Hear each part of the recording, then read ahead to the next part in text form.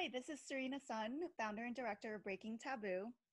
Today, we will be joining Julianne Vaccaro, who is a somatic sexologist. Ooh la la. How are you doing today, Julianne? I'm doing excellent. I'm over here in Denver, so it's pretty hot, but it's dry. So, What's the how about you? temperature today in Denver, Colorado? It's probably about like 96. It's Oh, close to wow. 100. Yeah. Geez. Yeah, I think ours over here in LA is like 92 today. So, Mm. but yeah, I have not been out all day. I know it's so bad. That's like what happens in summer without a gym nowadays is like I don't even want to go out and take a walk. But I have it in my calendar for later, for like 7 o'clock. Yeah, so we'll see. Hopefully it happens. Yeah, when the heat goes down, right? Yeah, yeah, exactly. So, Julianne, I've gotten a chance to, check you out and check out what you're all about. I was telling you this during our preliminary call that I absolutely love the energy that you're putting out there. And there's so much like female empowerment and what you call goddess energy, right? So I love it. You're a total goddess based on, everything that I've seen on your social media and stuff. So I love how you empower that. And of course, being a sexologist, I'm sure you're all about, empowering women's sexuality and things of that nature. So, first of all, I have to ask you, somatic sexologist, what does that mean? Somatic being of the body and of physiology. Can you explain that a bit? Absolutely. Yeah. So to kind of simplify it really well, somatics, like you said, just means basically dealing directly or relating with the body. So it somatic sexology and the approach that I was trained under is somewhat of a combination of a whole bunch of different methodologies and trainings in one practice. So, somatics is the first half of the table work session that I do, where it's somatic therapy. So, basically, everything is energy, even our emotions. So, energy and motion. And so, when we have negative experiences or we've had traumatic experiences in our life or we've grown up in um, like emotionally abusive, and I say all of that with a little like, I like to expand on it because I think that trauma can feel really big but we all have trauma and we all have like limiting beliefs and societal programming and all of these things, and so all of these things get stored in the body. So basically what I do with somatic therapy is you're actually giving the body a space to finally feel safe enough to basically like complete the stress cycle. So when we have these experiences, most of the time we're not completing the cycle in the body, and so the energy gets stuck and trapped, and then we start to feel stuck and trapped, and we kind of are like our voices start to quiet down. We're not as fully expressed as we were when we were younger, like when we had our little girl or our little boy, that energy within us. And so with somatics, you're giving the body a space to complete the cycle and to kind of rewrite the way that some of those experiences or traumatic experiences have went. And with the sexological component, it's quite similar, where in the same way that we hold these stuck emotions and experiences in the body, the same thing happens with our sexuality. And what I find is that sexuality is such a great place to hide these things. It's a great place to kind of hide ourselves because it's dark, right? And it's a little bit more secretive. It's so taboo, right? That's why we're here. And so, Breaking taboo. totally. And so it lives in our sexuality, like shame lives deep there. So with the sexological portion, it's quite similar and really letting your full, authentic, erotic self come out and clearing any energy or stuckness that's left in the body or left in your sexuality so that you can really access your full potential to feel here, like feel all of the pleasure that's available for you, feel all of the joy, all of the bliss, and to go deep into full body ecstatic pleasure. Oh, that is so interesting. I mean, so there was a lot there that you spoke to. But what exactly do you mean when you say, the trauma that's in our body? Like, what is like, how does one know? How do you know? Like, what does that feel like? How does it manifest? Yeah, absolutely. So I'll first talk about trauma. So there's big T traumas and there's small T traumas. Small T traumas are going to be things like the ending of a relationship or not getting your emotional needs met. It could be a move that's kind of traumatic, or there's a wrench in what you're used to. And then the bigger T traumas are going to be things like a death or a loss of a loved one, a really big traumatic car accident, those like grander scale experiences that we might actually never kind of have. Most of us have small T traumas, and science says that a collection and accumulation of these small T traumas can equate to the same impact in your psyche and body as a big T traumas. Right, So sorry, I don't mean to cut you off, but just a that's okay. question there. But when you say big T and small T traumas, I've noticed that some people tend to integrate traumas on different levels. So something that might be a small T trauma for one person could, in fact, be like really, really impactful for another person, and vice versa. Something that was that I guess for one person is like hugely traumatic, for someone else might not be as traumatic. So how do you like typically categorize this? Would it just be, I'm assuming, based on the individual, or is it actually like in science they will say like these are the big T traumas and these are the small T traumas? Yeah, that's a great question. So I think that, and that's part of why I explain like the difference between small and big T, because like I kind of mentioned before, what I find most of the time is that, and this was really what I did for so much of my life, was like just bypassed my whole human experience, like totally downplayed the experiences that I had, didn't think they were like valuable enough to look at or to be categorized as traumatic experiences because they weren't as bad as somebody else that had these bigger traumas. And so I'm sure that science has, I mean, kind of the breakdown that I gave you is what I would say science labels big and small T traumas. But what I find is that most of us, like I said, have these smaller T traumas and they collect and they build up, right? So it's like we have one experience, and this one experience might not affect, like, let's say I have traumatic experiences and it affects me one way.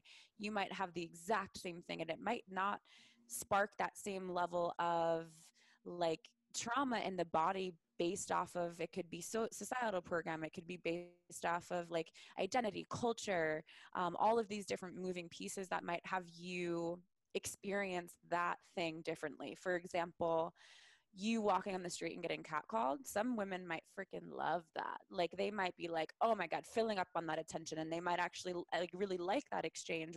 Whereas another woman might feel really violated. And so what I find actually with doing somatic based work is that the relationship that you have, yes, to your traumas, but also the way that you show up in the world greatly shifts.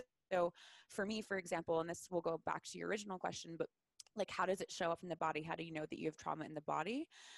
For me, it was, to give a little bit of a background story, I have always struggled with eating disorders, and I was an NPC competitor and boxing and yoga teacher. And so I was always in the fitness space. So everything in my journey was very much tied to my body.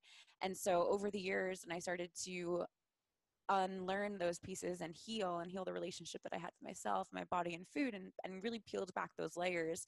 I recognized how much trauma I actually had growing up. There was physical abuse, there was emotional abuse, and I kind of just numbed it out and bypassed it and never thought it was big enough to be considered trauma. Yet it was really running in the background of everything that I had. And so I found myself in one abusive relationship after the next, mirroring this story of love and abuse. So for me personally, when it came to a breaking point, it was at the end of an abusive relationship that ended in a sexual trauma. And I had done like so much work. Like I had done so much talk therapy, I did so much counseling, personal development, like I did all of the things. And as soon as I went back into the dating space and tried to be intimate with partners, my body would just completely lock up, and I would almost feel like I would be able to access these deeper wounds that I couldn't tap into before having those experiences. And so for me, it showed up in that way. It showed up like I was locked out of my body. I was so unsafe in my body.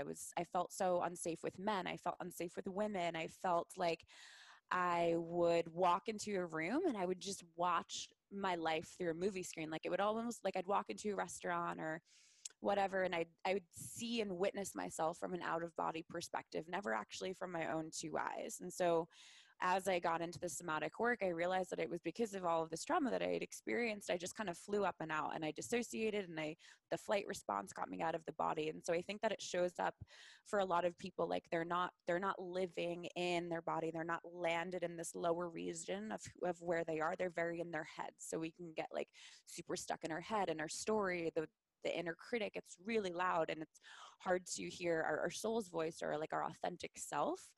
So usually there will be like throat contraction, not expressing our truth, not feeling safe is a lot of how it shows up. And so then that just limits our full expression. And I think that the body does a really good job at doing the best that it can, right? Like the body's always going to do whatever it can to keep you safe. And I think that it's really when I think we have sometimes this like huge awareness come through of like, oh, I'm maybe not able to access the joy that I used to have. Something like that can be a really good indicator, because the body's, again, always doing really good at keeping us to feel good. Does that kind of answer your question? Yeah, I mean, I have my own experience with physiological trauma. Uh, it's it's not sexual physiological trauma, but it's interesting, like just reminds me of what you were saying about the body holding on to trauma and then it manifesting in certain ways. Like, long story short, I experienced an episode of syncope, which is a passing out, fainting, actually after I had like an edible just like this small. I had like an edible that was like literally this big, of like a chocolate, and then I actually passed out in Barney's Beanery, just like, just got up and boom, I was like on the floor. And luckily my friend and someone else there like caught me and carried me, and I was in the ambulance, and it was like just really like a traumatic night, because I literally thought I was gonna die. Like, that's like what my body felt like, and I was afraid to close my eyes and things. But then after it happened, I was kind of like, oh, haha, that's kind of funny, I just kind of like let it go and just went about my life, like, thank goodness nothing happened to me, whatever. But then what's so interesting is that for a good year and a half afterwards, I would like experience these feelings of like almost like passing out again. Like, I'd be driving and all of a sudden I would get like really dizzy out of nowhere, and then I'd be like, okay, you know what, it's just your anxiety, calm down. But for a while, I thought that there was actually something wrong with me. I thought there was something physiologically wrong with me, and I forget exactly where or who said it. I think I might have ended up in the ER after like a misdiagnosis from a doctor who told me I had asthma, gave me an inhaler, never tested me for asthma. I never had asthma. So that actually, it made me hyperventilate one day. But I think it was a doctor in the ER the second time that told me,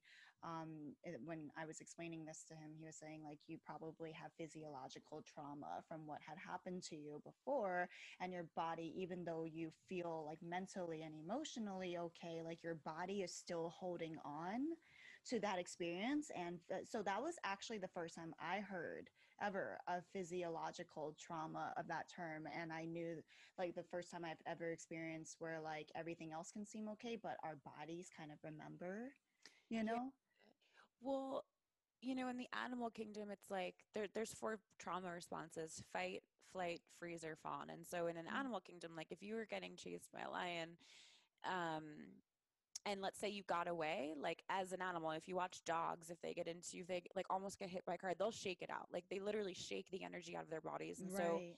it's the same thing when we're babies. Like, I think for a lot of us, our parents would say like, just shake it out. Like you got hurt, blow on it, shake it out, just whatever. And you kind of just, you let it run its course.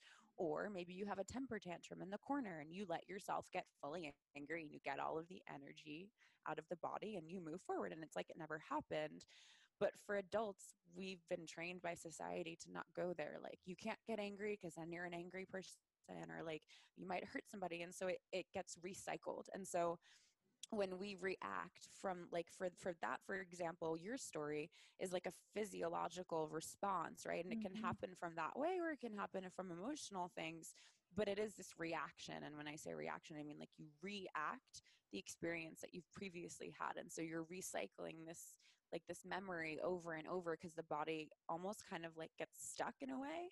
And to give you some more examples too, I think for me, a lot of it and the way that it manifests in so many individuals is just pain and disease and illness. Like it kind of sounds simple, but if you think about it, if we're constantly collecting these energies, whether they're our own or from we witness a car accident and we jolt, right? Like Mm-hmm. we're constantly collecting these energies and experiences. So a lot of times it shows up in illness and it creates stress in the body, and everything comes from stress. So with me, it was a lot of like hip pain, and my right hip was I had surgery on it in high school. And so I would always get this hip pain. And after the somatic work, it's gone. If I'm in sticky situations where, let's say, I don't feel safe and I'm even like in a sexual experience, it'll act up. And I know that it's actually communicating with me. The right hip holds a lot of abandonment wounds. The left hip holds some Yeah, more it was like that betrayal. that made me think of that school of thought. Yeah, I was talking Mhm. to a holistic healer once, and she was saying how because I think I was experiencing some type of stomach pain or something, and then she was saying like, oh, this is like the stomach represents this, and this body part represents that, and I'm like, where did this all come from? Do you know where Mhm. it came from? Yeah, I mean, Oriental medicine has a lot of those like different organs will Oh, hold really? different things, and also like the different meridian lines. So, for example, the tissue that's in our yoni, which is just a sacred word for vagina, is the same tissue that we have in our throats. So, the Mm. more that you open, the more that you actually open your yoni and you relax and you surrender and you can kind of like unarm, like de-armor your heart. The more your Mm. throat opens, the more expressed you are. So there's a direct link from your yoni to your throat and also from there to your heart. Like the energy travels up through your chakras. And so it's all intertwined and connected for sure. That is so interesting. Can you educate us a little bit on the some of the body parts and what they do represent if you do experience pain there? Yeah, so the right hip is and this is all very kind of like general. Mm. Generally speaking, this is where things can hold. So for the right hip, it's going to be more abandonment.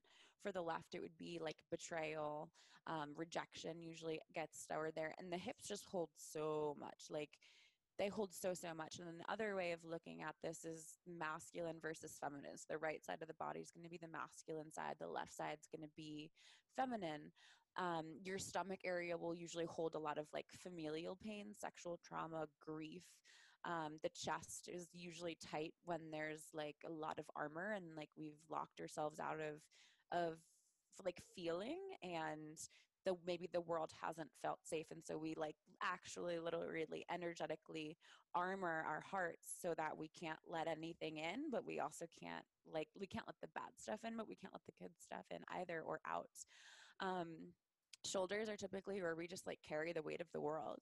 Mm. And like I I went always have for shoulder pain.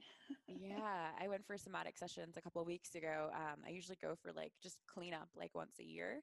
And I like, as I get closer and closer to this like yearly maintenance work, I'll kind of feel like my shoulders kind of slumping and I'll hear like the chatter in my head get a little louder. Like the voice will get louder in my head, like the criticism, the judgment. Um, Mm. and then I'll also feel like my body start to close. And so, and I'll use personal example, but like all of the issues and the pains that I've had in my body have always been on the right side. And so much of my work has been with men, with the Mm. masculine, not feeling protected, not feeling safe. And So so you that's an work example. so you work mostly with men, with male clientele. I work mainly with women. I mean, like my own personal work in healing my relationship to the masculine and with Oh. men, Mm. which has also allowed me to drop deeper into my feminine. Oh, okay, okay, I see. But okay, so for the somatic sexology part, do you work? Do you see an equal amount of men and women, or is it mostly women for your It's clients? mostly women, but I do have like training and experience with men as well. And a lot of the work that I do is also relationship dynamics, relationship coaching, sex coaching. And just recently, I've gone more into like the dominant submissive space. And so Mm, um, to me, it's this interesting. like man relating, like relationship energetic dynamic. Tell us about that, the dominant submissive. Yeah, I'm sure absolutely. lots of people are curious after 50 Shades of Grey, which, by the way, is really not. No. not how it is. Yeah, but yeah, I'll leave it up to you to tell us how does it go, dominant Sure. submissive. I mean, this is still a new area for me to be exploring, and it's when I actually started watching. I read all the books, but I wanted to rewatch them, the movies from like the position that I'm in today of like, okay, kind of like where's the wrong in this? Mm. Not to find the wrong, but I there was a movie called The Secretary. I think it's actually from Yes, they're so similar. I keep telling people yeah, this. Great movie, really great totally. movie. Maggie Gyllenhaal, Jake Hmm. Gyllenhaal's sister. Yeah, And yes, I was so surprised. I was like, did the author of 50 Shades of Grey watch this movie and somehow get like in her subconscious? totally. Because the guy's name is Mr. Grey. Totally. It's the same name, Totally. same concept. Like, yeah. Yeah. And if you watch those movies, like stay curious, and I would almost encourage you to like feel into your body as what feels off in some of them. Like there's no consent. Like in 50 Shades of Grey there's consent, but there's also like not consent. There's no mapping of what a scene looks like. There's so many pieces that are not there. And so there is, like you said, this like misleading of what BDSM is. But I really found my way into the space through my mentors, and like I mentioned, my own personal like inner work for me has been really coming home into my feminine, but it was from a history of abuse that made me not feel safe with men, like men in my life not coming in to protect me against these abusive situations or things like that. And so it's kind of my work has been in finding respect and really valuing and knowing that it's okay to need men, and that in fact we do need men, and that it actually allows us as feminine beings to drop deeper into our chaos, to drop deeper Mhm. into our feminine eros when the masculine is there to hold the container, to take the frame, to have all of the control with responsibility. And so the BDSM space, specifically the DS space, is for me like a beautiful way of surrendering even more into that, Mhm. to trust men, to also witness healthy dominance. Like I think that, and this is so much of what has it's sparked within me as I go deeper into this space, is like I think that so much has flipped in the last couple decades. Like we've grown up in, not we, but like the world has operated from this patriarchy, right, where women have been taken advantage of and totally repressed, and sexual expression has been just like chopped off, like the witch trials, all of these Mhm. things, right? And so the script has been flipped and feminism has arisen, and so now women can do anything they want, and we In can run certain our parts of the six world. figure totally, like in certain parts, and we can run our six figure businesses, and we can do all of these things. And so there's been this now like just like stepping on men, like totally emasculating them, taking them out of their dominance and their power. And so with the DS space, it's actually like, as a modern empowered successful woman, which I think so many of us identify with, like the independent, don't need no man, we don't need any help kind of a thing. Like, can you surrender the ego in a way and submit and surrender to your man and his brilliance and his wisdom to actually like take the control and the responsibility that you don't want to freaking hold? It actually drains you and it burns you out. Mhm. And can we have this kind of like super respectful space with our partners or the men in our lives? And I think that it's a totally different approach to relationships and what we've seen recently, and can be kind of dicey for those that have perhaps had a similar experience to mine, or feel very resentful towards the patriarchy and to the masculine. But I think that as feminine beings, or vulva bodied beings, you really identify with like a feminine essence, like it's taxing and it leads to burnout. So I think that in that kind of a space and dynamic, you can kind of just melt into who you truly are, into your true essence and your eros. Yeah, yeah, that's just so interesting that you're saying that as someone who deals with empowering women a lot. But yeah, no, I absolutely agree as well. I mean, I think that there's nothing wrong with taking more traditional roles sometimes, because a lot of times there for a reason. Is biological, evolutionary, like, you know, Mhm. that is who we are, and it doesn't really benefit anyone to deny that if it is a part of your true authentic self, you know. I mean, so what? Like, if I'm cooking in the kitchen, you know, for my man, I like doing that type thing, you know. It's like, Totally. and so what if I still like to bake, you know, cupcakes and whatever? Like, that's something that I enjoy and empowers me. Yeah, And at the same time, it shouldn't take away from a woman working. It shouldn't take away from me being a CEO or a boss or whatever. Like, you know, it should not take away from any of that. And to add on to that, a man should be able to do all that as well. If he wants to go cook in the kitchen and be a chef, okay, awesome, cool. You know, like, what are you cooking for dinner tonight? You know, it's like, so I see it. And I think you touch upon something else, which is just the overall, which comes up a lot, especially in the work that I do with depression, suicide, mental health, finding help. You know, it's the key of finding help and allowing people to help you. And that doesn't matter whether you're male or female. You know, hmm there's just like such a taboo around getting help, or this especially Western ideology of like being independent and being like, you know, an individual not needing anybody type things totally. sometimes actually prevents people from relying on each other and leaning on each other, which I always say also, you know, that's, we're human beings, it's human nature. You know, that's like in the beginning, like since the freaking like stone age, you know, we've had to rely on each other as a tribe to get through, you know, all the tough times. Otherwise we human beings would never survive and get to where we are today. hmm So anyway, so yeah, that's just my my 2 cents on that whole thing. But yeah, I totally absolutely hear what you're saying around that. And the question I have for you is, you know, what are some of the more common problems? Like, we're talking, oh sorry, actually before we get into that, we were just talking about BDSM, which is a whole other thing. Don't let me go on these tangents. It's like, we got to get back to what we were talking about. Yeah, so BDSM.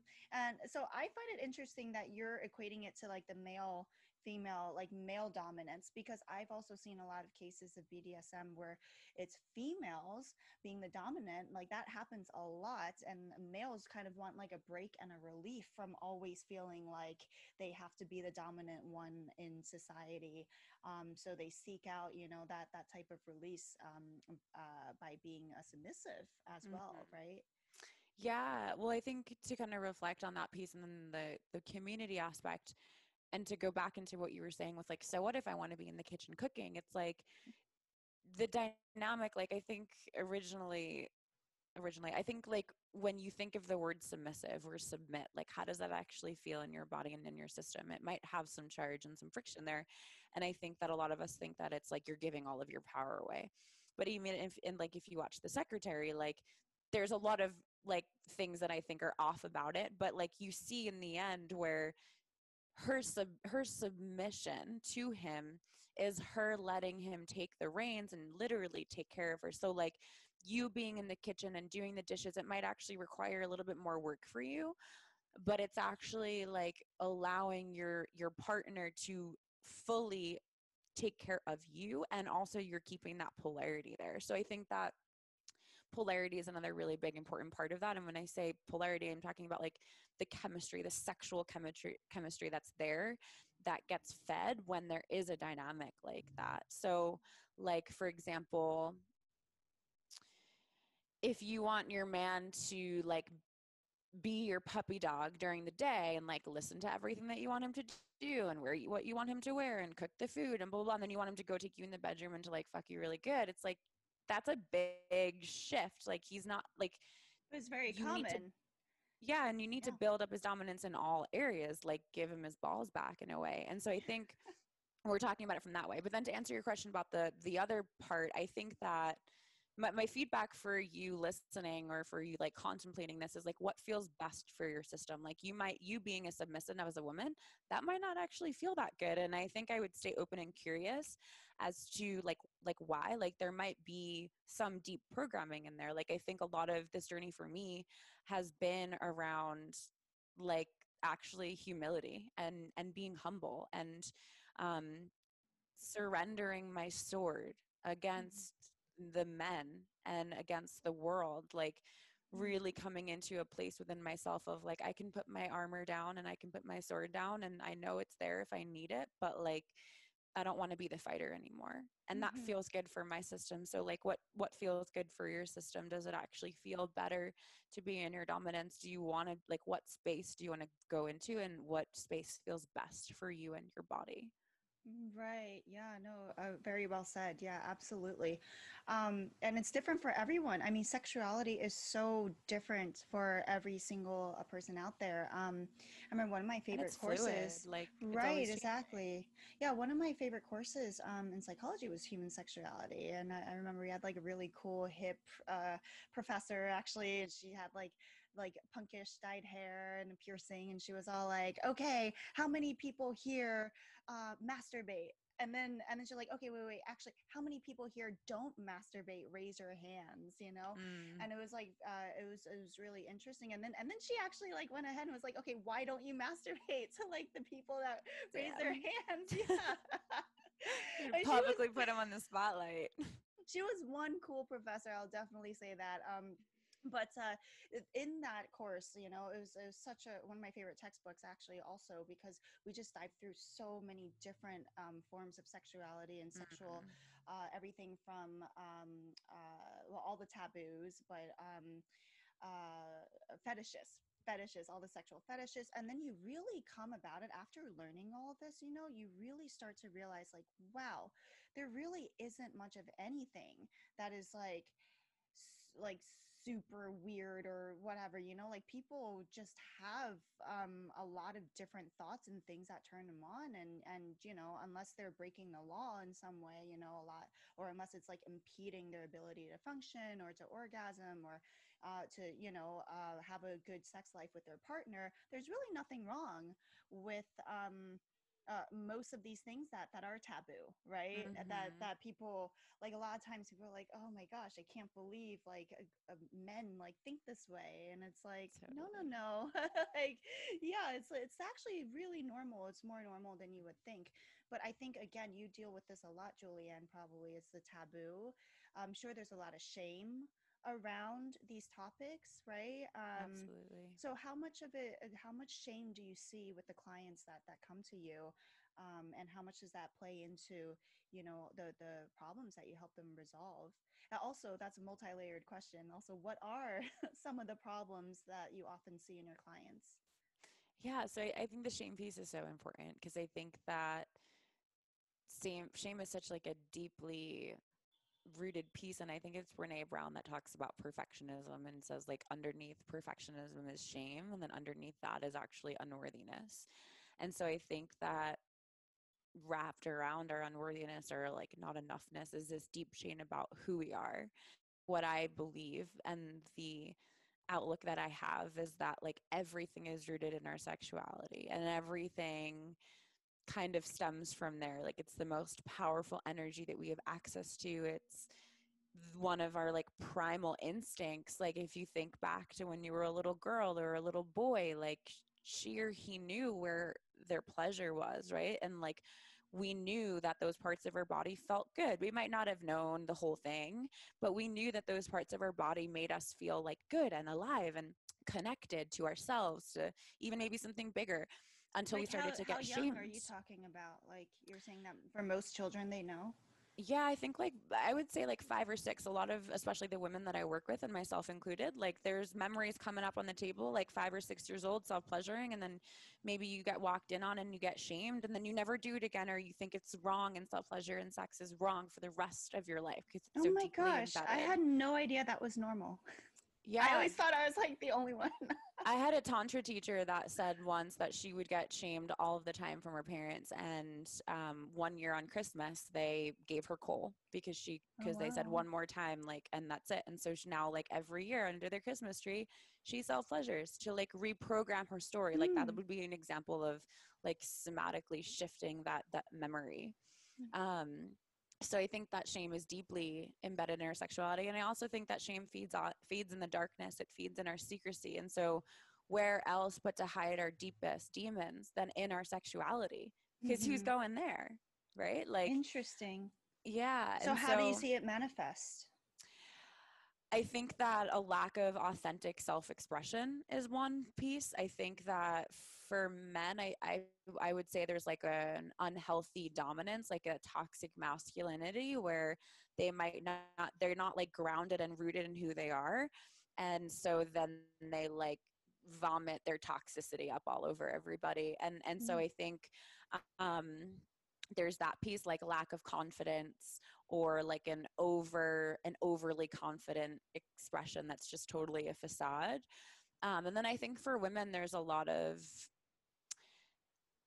like inability to receive pleasure, like just Mm. totally checking out of the body, dissociation, like not able to really connect with our partners and our lovers even when there is deep intimacy, trust and love there. There's like such a big lack of safety in the body that there's an inability to like be in the experience fully, to use our Mhm. voice, to share our desires, because there's also all this programming that says if you like sex, you're a slut. If you speak what your desires are, like you might be bossy, or you're going to be the whore, like whatever labels and societal programming that you have.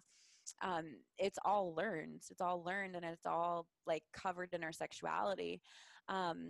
And so I think that it shows up that way a lot for women, and there's kind of this like stuckness that is felt, what I see, where there's this like dance between I really want to be over here and I like want to fuck really hard and I want to be this like sex goddess and I want to have wild, crazy, full body orgasms, and I want to go to like a pole class, and I want to do this and this, but then there's this other piece that's like, but I can't, and like it's not safe. And if I did that, like it's basically what I see is there's this like decision of defeat that was made earlier in life that said, like if I do this, I'm gonna get punished, and there's gonna be like a big punishment for this. And so Mm. there's kind of like a lockdown or a big dissociation, or it's the opposite where there's like an over flaunting of our sexuality, where it's like, oh, I have a trauma, but it's totally fine. And like my sexuality is my place of expression. And it's like this like boasting when really there's like this deep seated pain. So I think it can kind of go either direction. Yeah, interesting. Very interesting. Um, so how do you typically like treat clients? Let's say if a woman or anyone comes to you, a woman or man with inability to orgasm, how would you go about treating that as a somatic sexologist? Yeah, for inability to treat orgasm, I think that's an inability to orgasm. I think that's a big one. Um, I think I like kind of like to take two approaches, like look at the logical side of things, and then let's also look at the physical side of things. And Mhm. so what when I say the logical side, I'm saying look at the programming that you've had. Like what's your religious programming? What did you learn about sex when you grew up? Was it shameful? Did nobody talk about it? What was your education like? Did you learn about it from porn? Did you learn about it from friends? Did you never get the talk from your parents? Like what did you witness from the relationships that you've had in your life? Like how was mom and dad? How were your grandparents? How did your siblings talk about it? Because that's a huge piece to it. And I think that the religious piece has a much deeper embedded piece in our bodies, like Mhm.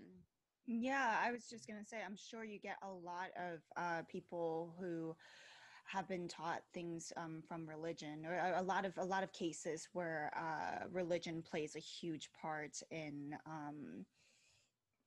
certain blockages in their sexuality or shame in their sexuality. And how do you deal totally. with that? Because I mean, if someone, if someone is still with of that religion and still, still like going to church all the time, and they're being told like one thing from their parents and from church, and then another thing from you or from, I don't know, Sex and the City, TV shows or whatever, or they just want to like get more in tune with their sexuality, but they have all this programming and they're still religious. Like, how do you even go about uh, handling that and treating that?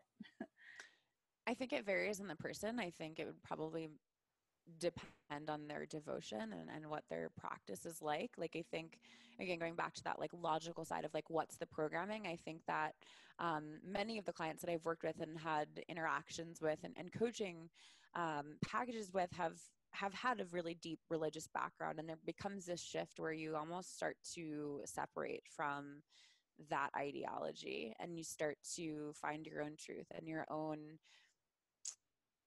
yeah, like your own truth ultimately. and what you really want to believe, right? Like we start to question things because we start to maybe see that there's another way of doing it. And so I think if there's anybody that's listening here that is perhaps making that separation and doesn't want to make a full separation, that's totally okay. But looking at, like anything in life, what feels true for you and what can you integrate into your life that feels good. So maybe there's just parts of it that don't feel good about religion and sex for you, and you can leave those parts out and you can reframe them into the story that you want to tell. Mm-hmm. um, but I also think, I was just going to say that I think healing happens when we experience something different. And so if you, again, like that self-pleasuring under the Christmas tree, like if you think, making out with somebody is going to get you punished, like can you make out with somebody that is actually really safe and there's not going to be any negative precautions, like setting yourself up for success where you can experiment and play and somatically experience something different and not get in trouble or punished or have the bad thing happen that we think could happen. Because when there are these blocks, or when there are these like limitations, perceived limitations or misconceptions about the way that we can be in the world, somewhere inside there's like it's a fear. It's like a decision of defeat where we've decided that like if this happens then this will happen, or like, or am I going to be seen in that, and then what does that mean? So like kind of digging into like, well, what are you really scared of, and then creating an experience for yourself when you can actually experience the thing that you want to have in a really healthy, positive way. Yeah, I think that's so much more easily said than done, right? I mean, especially I'm sure you see it with your clients. I'm sure, I mean, if you've been told something your entire life by your caregivers and your role models and people you're supposed to listen to, and like a whole religion's been based around it. I mean, I'm just, it's just, and then all of a sudden you have to leave it type thing, it's much easier said than done. So how do you even get them started on that journey? There's two things that come up for me. First is like, you have to want it. I feel like there has to be a desire for you to break out of that. Like I have clients from all over the world, and I have a client in Japan right now who has I wanted to touch never, upon that one too. yeah, Yeah, has but never talked about sex, and doesn't talk about sex with her husband. And it's been so beautiful to be able to hold that space where she can actually express herself and be heard in that. But again, her desire is there. Like she wants to break out of that and wants to experiment and try. So I think that especially when it comes to sexuality, it's going to be like a testing journey. It's going to be something that's going to make you look at all of your shadows. Like if there's any healing path, it's going to be a shadow work path. It's sexuality, I feel. And so that first point is like, is is getting really clear on what your desire is, and also getting really clear on why you want it and how it's going to help you, like looking at the what, why, and the how. And the other piece I would say that you kind of touched on before is the power of community. This is something that I've been talking about in so many of my spaces recently, because again, like moving into the Western world, we've moved out of the collective and into the individual. And we have this immense external and internal pressure that says we need to figure it out on our own, and we need to do it on our own, and it has to be perfect, and we can't digress, and there's no mistakes allowed to be made. And it's just not true. And my invitation would be like, if it feels too scary and if it feels really heavy to do, like ask for support. I would not be where I am today if I did not have healers and mentors and guides and coaches along every step of the way, especially with sexuality, because the me literally just 3 years ago would cry at any conversation of sex. I mean, oh every wow. partner that I had would come forward with like, you never initiate, and I never feel like you like want to have sex with me or come on to me. And I would instantly just go into these tears, like not understanding why it had such a negative charge for me and why I just couldn't be like everybody else that I felt like I witnessed. And so And where it did it it stem can from for shift. you? And it was a sexual education from my father that said men only ever want one thing. No matter what they tell you, all they ever want is to get in your pants. And so there was always this like taking energy paired with like physical and emotional abuse growing up, where the masculine men in my life didn't stop it and just let it kind of happen. There was this like, well, men aren't safe, they don't protect me, and will they just violate me and take after everything. And then I think that spiraled into like being out in the world and feeling unsafe, because there's great men and there's also not great men, just like there's great women and there's not so great women, right? So like kind of becoming a magnet for that and then being in abusive relationships one after the next. And so again, it goes back to that original point of trauma. Like I thought I had sexual trauma in my childhood for years because of how I felt about Mm, sex in my body, and there wasn't any sexual trauma. It was just interesting. societal programming and my experience of myself and my body. Interesting. Hmm. That's amazing that that was only 3 years ago. And just hearing you talk about it now is like, wow, you're so open talking about sex and sexuality, and you're helping people as well on their own sexual journeys. So that's quite amazing. I mean, was it like 3 years ago that you realized that you wanted to go on this path, this journey of becoming a sexologist, or was it before that? Yeah, I was in the, like I mentioned, my story kind of started in the health and fitness space. I originally started out as a holistic health coach and had like my first spiritual awakening back then, and then journeyed through like eating disorders and raw veganism and healing from really severe adrenal fatigue, and then all of my eating disorders and the negative relationship that I had with myself coming back. And so um, it was like a peeling back the layers of this like self-love and worthiness piece. And then as I made my way into the relationship realm and looked at the abuse and again peeled that back and was left with a really big sexual trauma, I knew that that was the next level of work for me. And when I went through the personal healing that I had, it was just the biggest transformation that I've ever experienced or encountered. And it had felt like the most powerful healing modality ever. And so I just knew that I had to do it. And that's got what's got me here today. That's awesome. And that brings me to another question. Like, what type of training does a somatic sexologist have to go through? Yeah, what type of training did you have to go through to get to where you are today to be able to help other people? Yeah. Combination of both like educational work, like school work, and then also hands-on work.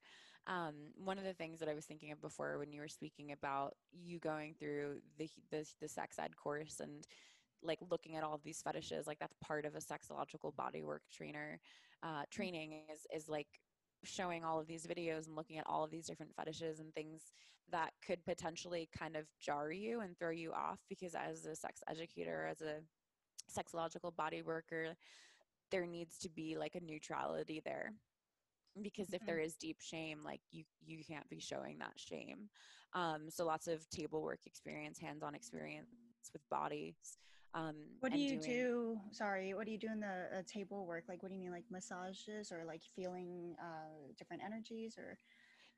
it's a combination of like hands-on body work where basically we're looking for tension spots in the body, because where there's tension there's usually memories. So for example, Mm. like I worked on a man once where I got like right into a spot in his calf, and the body will start to like bring the memory up and forward, and then we kind of play like improv, like, okay, this is a pain spot, like what are you holding there, what's in there, who's in there, and then the memory will surface. And for him it was a memory of his dog, and it's like, okay, where's your dog, where are you? I'm in my backyard, and I'm like, okay, how old are you? I'm 10 and the dog's barking, and okay, what else? And I just punched my sister in the face and I'm crying because I hurt her and I didn't mean to. And so there's like this deep grief and shame around hurting this sister of his, and not meaning anything by it, right? But like the memory holding on to that, because there's deep shame and there's pain in there. So allowing the body to clear that by perhaps reenacting that whole experience, and me stepping in as a sister, and blindfolds are on, so you're very dropped into this like space, where it feels really real, and it's kind of like, I've had some people say it's similar to like a plant journey where you're in it. A what journey? A plant Like a plant, journeys? like yeah, like an ayahuasca ceremony or something like that, where you're just Oh, like okay. in, Hmm. yeah. And so like reenacting that, where I get to actually step in as a sister, and like he gets to apologize and he gets to be heard, and I get to receive it as the sister, and love him and hold him and like hug him, and somatically like feel your sister, like feel like, and letting that complete fully. um I Wow, forgot the original fascinating. question that you had, but Oh my Oh, gosh, and then wait, what I was think, the, I don't well, remember I the think original question. the training. So like, All so right. doing, so that's like the somatic portion where we're working on the entire body. The sexological body portion is actually working with the genitals, because if you have sexual trauma, they're going to live there. Mm. So if you like, before my sexological body work stuff, like pain in my vagina when having sex, like not feeling numb, feeling like just the depth didn't feel good. That is stored energy in the body. That's stored energy and emotion in our yoni, especially like the deeper you go, because these different points have different spots. So like our G spot will hold stuff, but usually our A spot will hold a lot. What's a nice spot? And it's a little bit deeper than the G spot, and it's a little Oh, bit deeper before the cervix. So they'll hold like often all these memories. So usually when working with female clients, the A spot will hold a lot of tension. And so wait, so so you do can, you actually like get in there with your female yeah. clients and you do? Mhm. Oh, Yeah, there's interesting. internal work. Hmm. Oh, so what do you do? Like, do you like what is the goal there? Is to just to get them to remember their suppressed memories or to give Yeah, them that's part orgasm of it. or Part of it. So part of like the first few sessions are more about clearing, like hmm. clearing the tension points, clearing the pain that's there. If there's numbness, like that's still a sensation. So like starting to bring sensation into those numb areas. So it's almost like when we start at our baseline, like when we're born, we don't have this pain or stories or trauma or anything, right? So we start at this like full capacity. And as we start to collect, we collect the pain. We are receivers anatomically as women. Men are the penetrators. So, like when you have a sexual encounter with a male, there's an energy loop that's happening. So, if you're having sex with a man who is really freaking angry, like you're sucking in that energy, Hmm. and that can get stored and locked too if we're not mindful or like That's true. Huh, doing interesting. energetics and reiki and things like that. So basically like it gets stored it gets stored there because that's where we're taking it in. Mm. And so we start to build this like pain and this numbness, and then to get back to this baseline of like full pleasure, full capacity, we need to like go back in and feel all of these things, release it. So again, I'll use me as an example, but so many memories of ex-partners coming up, like just me holding onto their pain, me clenching onto their hurt, their traumas, because I decided that I needed to hold it.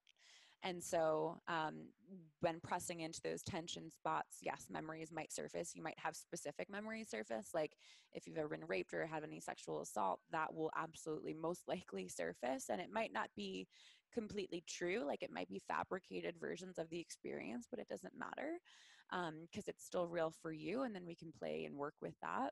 And so then after the first few sessions, once we start to clear a lot of that, there starts to like your body comes online, like Mm. all the numbness, all of the spots where there was pain and tension will come online, and your body will start to like really come alive. And you are able to experience way more pleasure in all of the areas of your body. And again, these meridian lines and like points that are connection, like sex is just moving meditation, and also we're working like eros is an energy exchange, and so you're basically just moving energy when you have sex. And so what Did you we're say, doing, sorry, you said that sex is just moving meditation? Is that what you said? I did, Oh, yeah, and that it's also like an energetic exchange. It's energy. So like you can move the energy, like tantra, for example, is just hmm. moving the energy. Like I said before, like we are receivers as women. So if you picture like a female body and a male body, they penetrate, right? So there's like a plus sign on their genitals and there's a Mm. negative on ours, and Hmm. as women. So it's this loop of like penetration energy. We come in, we bring the energy all the way up, and then we can shoot it back out through our heart, and it's this loop. Like that's tantra. Mm. So with somatic, the sexological body work, you're moving the energy up in through the chakras up to the heart, opening the throat, having more sexual, like more expression from the throat center and through the heart. I'm assuming that as you're doing this, it sounds very intricate, by the way. And well, first of all, how many hours does this usually take? Like, does this take hours? You mentioned the The first first 2 hours. I'm like, wow, how long are they here for? a full sessions, like full table work session is 3 hours, and like Okay. right now, especially like I can do a lot of this virtually. Like I Oh, teach wow. this, how to do this with yourself in my programs that are virtually. You can go deeper when you have a practitioner. It goes back to that piece of community. Like when you're in a safe held space, you can let go more and you can drop in deeper. So there's work that you can do on your own, there's work that you can do with practitioners, and there's work you can do with community. And I'm sure that you like kind of talk them through it, right? Like every step of the Mm-hmm. way. And it sounds very like yeah, it sounds very meditational to use your word, and also almost like hypnotherapy. Almost it reminds me of. Yeah. Yeah, and to go, you know, you mentioned orgasm on the table, and just to speak to that a little bit, like there's a science behind it too. It's not just like this woo-woo piece, but when there's only a couple ways to shut off the frontal cortex, which is responsible for our fear center, like it's our ego. And the four ways to do that is through orgasm, hypnosis, coma, and plant medicine. So when we're on the table and we start to get into these really heightened erotic states, we're like feeding you affirmations that we've come together, Mm-hmm. that we've created together, that are actually reprogramming. So let's say, like, you know, a typical one is like not feeling safe in your body. Mm-hmm. So the first few sessions, like, I'm safe in my body, I'm safe to use my voice, I'm safe to express myself. And you can like reprogram the body and the psyche, the subconscious. Like the body is the seat of the subconscious mind. So reprogramming it in a way where you get to create a new story. So if your story has always been like men are not safe and your sexual expression's not safe, we might play with affirmations like it's safe to come out and play, it's safe to express myself sexually, like something like that. Okay, interesting. And then you get people in an erotic zone in order to better reciprocate these affirmations. Because what you're Mm-hmm. saying is that we're more, what's the word, reciprocal? Like more receptive because More their frontal receptive. cortex Yeah. is like When we're off. in an erotic state. Oh, how interesting. Wow, I never knew Mm-hmm. that. Okay. What do you do when you come across clients like that? Like the whole culture is kind of like that. They're taught not to enjoy sex. And what if like their husbands, saw it as a bad thing for them to show that they were enjoying their sexuality? And also just generally, like, what are your thoughts around that whole thing? Yeah, so I will say that most of my clients are either American. I've worked with a lot of Europeans, a lot of Australians, and a lot of Canadians. So this is my first Japanese client. And um, the first thing that comes up for me when you spoke, and this kind of is going back to what I was sharing before, is that I feel like it all stems from sexuality.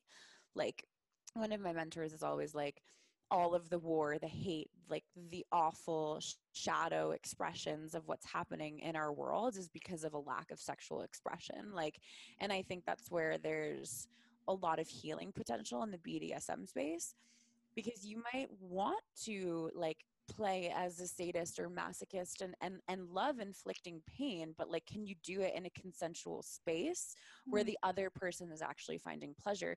But what happens when you don't have that part of you acknowledged, accepted, and what happens when that part of you is not safe to play and it You gets really mean loud? the part of you that wants to inflict pain and Sure. dominate? Yeah, like just like that one aspect or that one archetype, like dominance, right? That Mm-hmm. likes to be in control. Like if you don't have a place to direct that, it's Mm-hmm. going to get expressed everywhere else in the world. And so when I heard you talking about Japanese porn and how it's like kind of violent, it just makes me feel like, okay, there's this like suppression Mm-hmm. of like everyone's sexuality, I'm sure, especially women. And so men are also probably taught to be really dominant in that way, and they might be taught that that's how sex should be.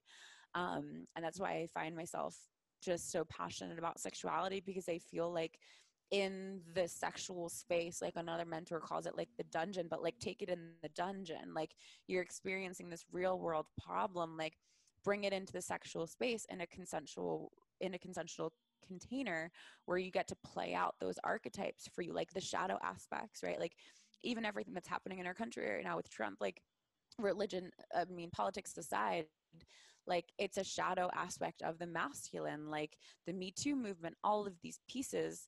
But like, if we can look at our shadow and accept them and find healthy ways of expressing them, and I feel like it would really shift the way that we showed up in the outside world. Like, instead of bringing your anger out to those around you, what if you channeled it into a sexual energy that again is consensual and it's for everyone's pleasure. And then to answer the part about culture, I think like to me, I like to simplify things, and I like to kind of cross like the hurdles when they come forward, if that makes sense. But I feel like it is a similar process of like what is, again, like what was taught for you, like what was taught to you about sex, what do you believe about sex, what is your culture. And so what I find with all of my group coaching programs, and this is why I love like group settings, is that we all come from so totally different backgrounds, different cultures, different upbringings, different like emotional abuse experiences, like all of these things, and everybody comes together in this one place. And there's like a unity there. And so I feel like your upbringing might be so different and your culture might be so different, but it's like still unlearning. Like it feels like to me the unlearning process is quite similar from like a very zoomed out perspective, what people are going to experience it so differently, but it's still an unlearning and a remembering of who you are at your core, like a divine being, and uniting your sexuality with your spirituality ultimately. Like That is they're not so separate. interesting. Yeah, interesting that you keep using the word unlearning. That's yeah, interesting that you see that as like key to changing people's I mean, it makes sense changing people's beliefs or opening them up to their own sexuality.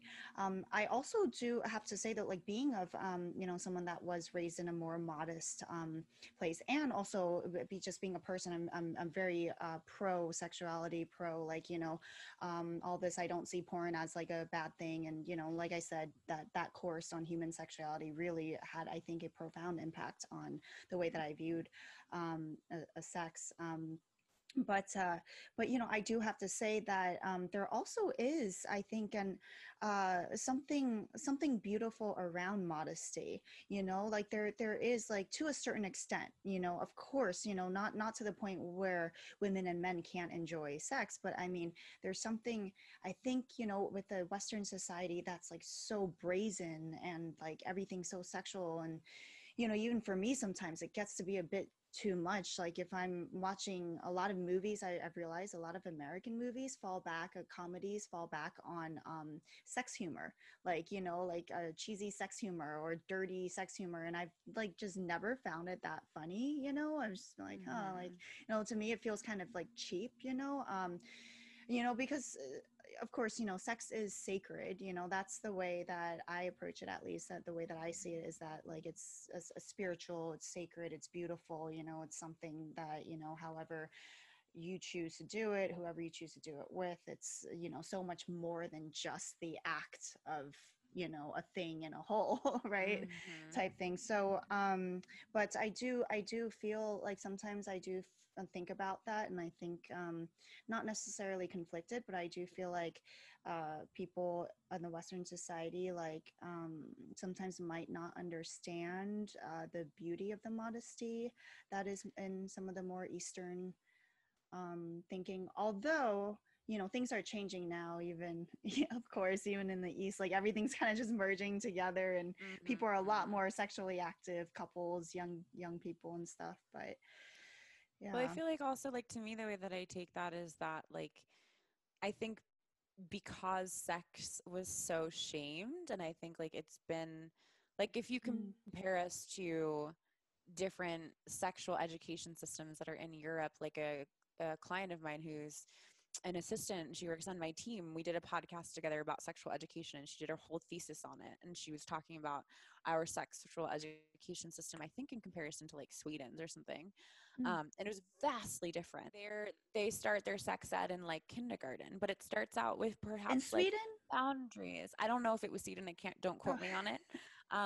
But like boundaries, consent, like touch, Wow. like basic principles of like teaching agency over your body. And so I think that if you think about the way the Western world looks and relates to sex and sexuality, it is a shadow side. Like that's not totally true.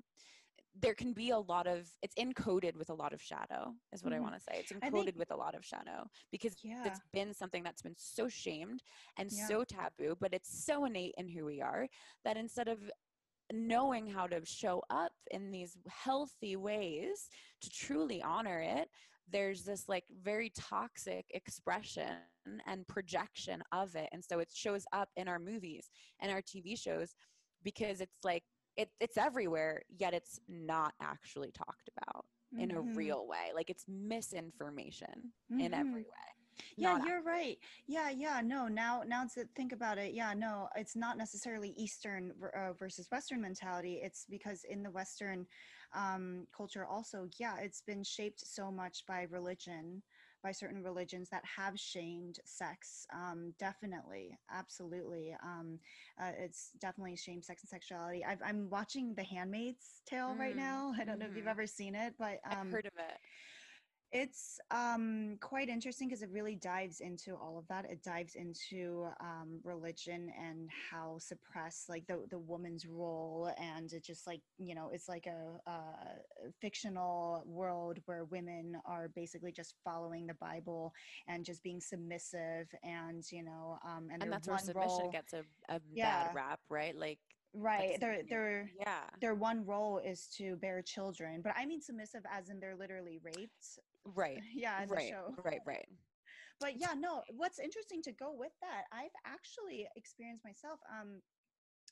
I know of I don't want to like reveal people or whatever, but I definitely know of situations where like men have had problems being dominant. Usually they Mm-hmm. don't, right? Totally. Usually men aren't. But I knew of someone who was taught as a young kid by I think in Catholic school or something like that by their sex ed class that they had this whole thing about like rape and not raping women, and just like not forcing yourself and whatever, and then later on in life work was completely submissive and basically unable to really just like go for it like with sex, right? So I think it's very interesting. It's not just for women, it happens with men also. And I think I see that too now, like even more so now with the whole Me Too movement and stuff. Like a lot of times men are confused with this like shift in society, women empowerment and everything. Men are confused, like what can they do, what can't they do, what is considered too forward, what's considered like rapey. I mean, I was just like, I'm from Philadelphia, and Rocky is like a big part of our culture. Everybody loves the movie Rocky. I'm not sure if you've ever seen it. Mm-hmm.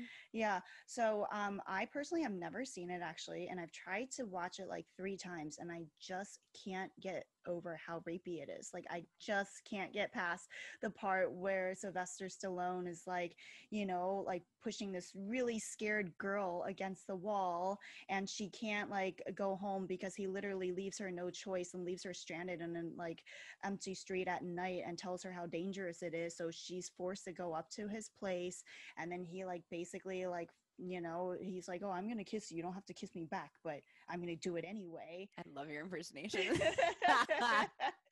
I could see it. Yeah. And then the next day, like, they're happily together on the couch as a couple in love, and I'm like, I just can't get over that. It's supposed to be a love story too. Yeah, well, I think like that's the other piece of the dominant submissive piece. Like, I'm like in the submissive course, and it's like all the women are like, "Where's the dominant men?" Like, oh my God, we're just like freaking starving. And it's like men don't know what the F to do. Yeah. Like they're scared So what too. should they do? They don't know how to be. I think that if this is something that you want, like get trained Mm. for it. Like being a submit, like it's an art form. It You mean is like get trained in being in a a dom. BDSM? Yeah, like we get like a How dominance does one go training. about getting trained for that? There's different schools. Like you can like learn under kink people, you can learn about like dominance and submission. And I think that it's important because again, I think like there are examples of like very unhealthy dominant men, and then there's also like the nice guy, right? So like what I was saying before, where like a lot of women want to like be in control in every way, but then like want the dominant men in the bedroom. Like that just doesn't work. Like if you want a dominant man, you need to like feed him his dominance, but also he needs to feel like he needs to write the relationship to his dominance first, because if he's Hmm. in fear that he's going to inflict pain and not under like with power, you have to have the responsibility. And if you and as a dom, like if you're Like actually gonna, Spider-Man. yeah, but like if you're gonna be a dom, like you have the responsibility of two humans. Yes, the submissive is still um in charge of her experience and her desires and her nose and her boundaries and her edges. And when you're in a subspace, like you're in a different reality. You're not Mhm. there. And the dom has full like reign in that to keep you safe and like test the boundaries and the limits within the defined container. But Mhm. again, that requires responsibility too. So like you have to have that piece. And so it's like I think that's where so much has flopped, like what I shared in the beginning with the patriarchy and like us now stepping on men. It's like men, actually we need to build them back up into their healthy dominance, because we don't want to do the dirty work, we don't want to fight as women. So we need Right. to learn to almost take that step back, have humility, feed and Right. build our men up. um I mean, and yeah. I generally, I mean, I feel like for the most part, no one likes to tell someone else what to do all the time, you know? Hmm. And with that said, like when you were saying, I don't know if I fully agree with the whole, like, a person can only be dominant or submissive if they're like that, like in other parts of their life, because I also know of many cases where, men are like I was saying earlier, like they will seek out situations where they can be dominant or submissive because normally in their role in life they are the opposite way, so it's like Totally. a form of release for them. And I think it's very much the same, like whether it's necessarily BDSM or not. I see that a lot in just relationships in general, where one person who wears the pants like normally, like in a relationship, are actually the ones who are totally submissive, like in the bedroom type thing. So I've seen that quite a bit, but I think it's amazing how open you are. Obviously it's your profession and your job, but it's amazing how open you are with these topics and with BDSM, because it's one of the more common fetishes, right? I mean, do you Mhm. know, I don't know if you know any stats or anything, but like how common is BDSM? I don't know for certain. I'm not sure with numbers off the top of my head. Okay. Yeah, because I mean, I am shocked sometimes when, like if it's brought up in conversation or something, and like there's still people that are like, "Oh my gosh, that's so weird." Like, and I'm like, "Oh, but they, in sex shops they sell whips and all sorts of things like in every sex shop, so it must be very common." I mean, I think like I mentioned before, polarity. Like it's about like I think when the relationship dies and when sex starts to go down the shitter, for lack of a better term, it's like the polarity died somehow. Like there's an equal playing field, and maybe the woman's wearing the pants and the man's like doing, and then there's like no sexual chemistry. Like the eros is Mm. gone. And so I think with BDSM, there's very clear, distinguished roles, like who's the giver, who's the receiver, who's in control, who's surrendered. And that creates a polarity where Eris can like exist and play and go deep and far, What is Eros? like sexual energy. Oh, okay, interesting. Yeah, I had no idea that there were schools, by the way, for this. Are these like in-person courses, or, I I mean, think there's probably both. how interesting. Yeah, I think I forget. I'm gonna keep saying Sweden. I'm probably wrong, but there's a dom that I know that, like, in a different country, like, it's actually legal for you to do this, to like do BDSM work, where women will go to a dom and like have a 3 hour Oh, session of BDSM Amsterdam, play. right? It might be, it might be, yeah, but like it's like I saw that it's in an actual Eurotrip. thing. Yeah, Do you remember that part? Lucy Lawless played the Dom. She oh, had like a whip, or she had something, and she was like basically like butt raping one of that's the main awesome. characters. You know, of course, it's like Oh my comedy. gosh. Yeah, Yes. it was My Lucy body worker Lawless. always, and there's like a safe word that's like some Oh yes, ridiculous, like it was like not a able. really Yeah, long safe word, and he couldn't say it. Yeah. totally. But that's Uh, amazing that you have to go to school for this. Like I You had mean you such don't a have to. I think that it's a great way to be trained in like how to do it eloquently. Like it's an art Is that in a only for way. DOMs, or is it also for No, subs for too? submissive too. Oh, I wonder Mhm. what you learn in sub school. Hmm. Yeah. Yeah. How to surrender, how to be a good Yeah. sub and to feed your man, I would say. Awesome. Amazing. Amazing.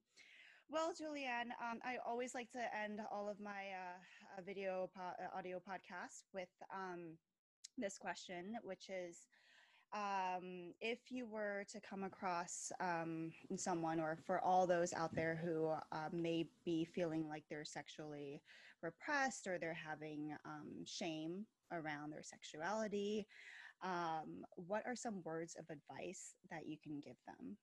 Mm. Know that it's all serving you, that it's all part of your process and your journey, and to meet yourself with so much love and compassion and grace. And through that approach, you're going to create so much space for yourself to discover more of who you are, and unlearn like the programming and the things that have created the shame, because you're not born with it. Like we're not born with body shame or body hate, and we're not born with sex shame and sexual like misinformation. Like we don't have that. And so, meeting yourself with that grace, love, and compassion to really be able to look at, maybe what have we collected that we don't want to give back, that we want to give back rather, that like what like beliefs or stories of like, or truths have you taken on that you don't want anymore, and just start to kind of like weed your garden ultimately, and pick out the weeds and the stories that you don't want, and start to cultivate the flowers that you do want to grow, and water those plants. Um and if you feel like it's heavy work on your own, to reach out to a professional for support and help, because I think that it's a beautiful thing to share and be witnessed in. And there's so much power in the witnessing, when we're being witnessed in our healing, especially with sexuality. I mean, I just see it with women all the time in my programs, like, and other spaces that I'm in. Like it's like the coming together and being witnessed in it, and like fully being realized in who you are, and your purity and your innocence, and connecting that to your sex is just, it brings you back to a wholeness. Absolutely. Beautiful. Beautiful. And I think it's important, with what you said with what beliefs are you holding on to, and I think you're basically saying, like, learn to choose, choose your own beliefs, choose which beliefs you want to keep and which ones, like you said, to throw out. But it's important to remember that someone told you something, like, as human beings, in the span of psychology and what we pick up and what makes us who we are in our personality. Like, so much of it is just being told things, just being Mm-hmm. told, so it Totally. doesn't necessarily mean that it's real. It's just somebody Mm-hmm. told us this, someone told us we should be like this, and then we later in life think that's what we should be like, but that's Yeah. actually not the case. So yeah, finding your authenticity, and yep, and power of sexuality. Awesome. Awesome, Julianne. Well, thank you so much. This has been a very interesting, empowering discussion. Julianne Vaccaro, everyone, and thank you so much for tuning in. We will see you next time. Thank Bye. you.